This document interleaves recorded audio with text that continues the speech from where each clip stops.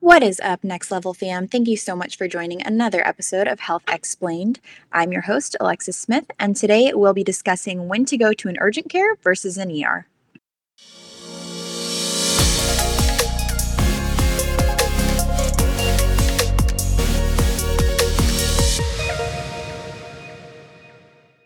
I have Next Level Urgent Care Associate Medical Director Dr. Alfreda Batts with me today to answer the question of whether to seek urgent or emergency care. Thanks for joining me today, Dr. Batts. Thanks for having me. Absolutely excited to have you here. This is kind of a hot topic and something that I think a lot of people are a little bit confused about. So I wanted to just start with the basics. What is the difference between an urgent care center and an emergency room? Okay, well, in short, an emergency care or an ER room is for medical emergencies. This is whenever you're going to have life-threatening or your limbs are at risk, like maybe you had a traumatic car accident, or maybe you feel like you're having a heart attack or a stroke. These are times that you want to go to the emergency room. The urgent care center is more for immediate care. This is whenever you need to be seen within 24 hours. And it's kind of like a bridging the gap between your primary care office and the emergency room. Urgent care centers are typically not open 24 hours in comparison to an emergency room, but these are also great places where you could get medical care. It's important to know that in the 1970s, emergency medicine physicians decided to open up urgent care centers in order to serve a public need for convenient access to unscheduled medical care for the community. Got it. And there's kind of a cost difference there as well, right? Yes, there is a huge cost difference there. So, on average, you could potentially save about 80% or more worth your out of pocket fee, whether that's a copay or the general fee if you don't have insurance at all, whenever you compare an urgent care visit versus an emergency care visit. For example, there was a study done and it said that the average urgent care charge is about $184 per visit in comparison to an ER charge of $969. Wow. So there's a whole lot of incentive to go to the urgent care when you can. So let's talk about that. When do I have to go to the emergency room? And when can I go to the urgent care? Right. So emergency care, I consider going to the ER whenever you are at a life-threatening emergency or a limb is at risk. So, for example, if you are having chest pain, particularly if you have a history of diabetes, hypertension, you've had a heart attack or stroke or before, or it runs in the family, I would want to go straight to the emergency room for a situation like this, including signs of stroke, so having slurred speech, altered mental status, having a fever with a rash or a fever in a newborn, particularly if the newborn is less than 3 months or 90 days old, having any high impact traumatic events like car accidents where you could have a spleen rupture or abdominal bleeding due to that high impact trauma. If you have any numbness or tingling, and especially if it's on one side, in an arm or a leg or the side of the face or the jaw, those could be signs of stroke again. So you definitely want to get to the ER for that. Remember that the heart and the brain are time sensitive organs, so you definitely want to get those evaluated immediately or if these are areas of concern. But in addition to those, if you do have any lacerations, particularly severe complicated lacerations, and especially if they're on the face, you definitely want to go to the ER because you may need a plastic surgery consult for that. And most fractures, we'll talk about this a little later, can be managed in both settings. But if it's an open fracture, meaning that you can actually see bone after the injury outside of the skin, then that is definitely going to be an ER evaluation. Shortness of breath, particularly aspirations, or severe allergic reactions.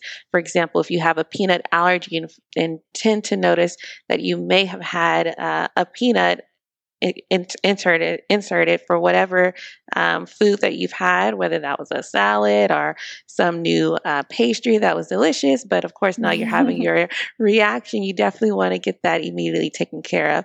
And remember, if you do have a history of an allergy and you do use your EpiPen, this is not something that we want you to be evaluated for afterwards in your primary care office or the urgent care facility, but this is something that you do need to be monitored for in the emergency room. And finally, the last two things that I would say are for particularly going to the emergency room would be suicidal, homicidal feelings, and vaginal bleeding, particularly if you are pregnant, because you will need an ultrasound to assess the status of your baby. Got it. So, costs aside, what are some benefits to being seen at an urgent care versus an emergency room? So, other things that is really good for our urgent care centers, we talked about cost, like you said, but shorter wait times. One thing that a lot of the patients who go to emergency rooms are concerned about is that 2, 3, 4 hour wait period. There was studies done on the average wait times for patients being seen in the urgent care versus also being seen in the emergency room. And 88% of urgent care patients tend to wait an hour or less to be seen. Particularly at our Next Level Center, we definitely can see patients within 15 to 30 minutes if it's not one of the busy winter seasons or like we have now with COVID, that can sometimes extend that wait period. But again, on average, 88% of urgent care patients are seen within an hour or less. And then in the emergency room, only about 12.5% of those patients will be seen within an hour or less. But I've worked in the ER before, and I never seen a patient within an hour or less working in the emergency room. Got it. Wow. So when you're in a position where you're hurt or a loved one's hurt, sometimes we're a little bit stressed out, we're not thinking straight. If you just had to give a few tips for like markers to look for to help you decide where to go, what would those be? So, I would say that intuition is a huge thing here. There are some times when things can happen to us and we know that we need immediate care, but it may not be emergent. And sometimes we just have a sense of feeling, especially for some of the women with children, we have that mother intuition of, hey, this is an emergency. I need to take my baby to be seen now, particularly in the emergency room. Now, outside of intuition, because everybody has different levels of intuition based off of their experiences in life and within the medical community. So I would think also to be aware of what is your fear with this concern. Is this concern something that you are life-threatening worried for, particularly a heart attack or a stroke or numbness in extremity? Again, those are going to be things that we want to be seen in the ER for. But if you're having like burning with urination, so feeling like you have a UTI or you have a small laceration after trying to chop up some apples in the kitchen. These are some things that you could be seen immediately for in the urgent care center without having to get a big bill or wait a long period of time being seen in the emergency room. Other things that I would say is consider, what is my medical history? I have a chest discomfort, but I've been working out, an increased amount of times over the past week, and I don't have any history of heart attack or stroke, and there's nothing like that runs in my family. No diabetes, no high blood pressure.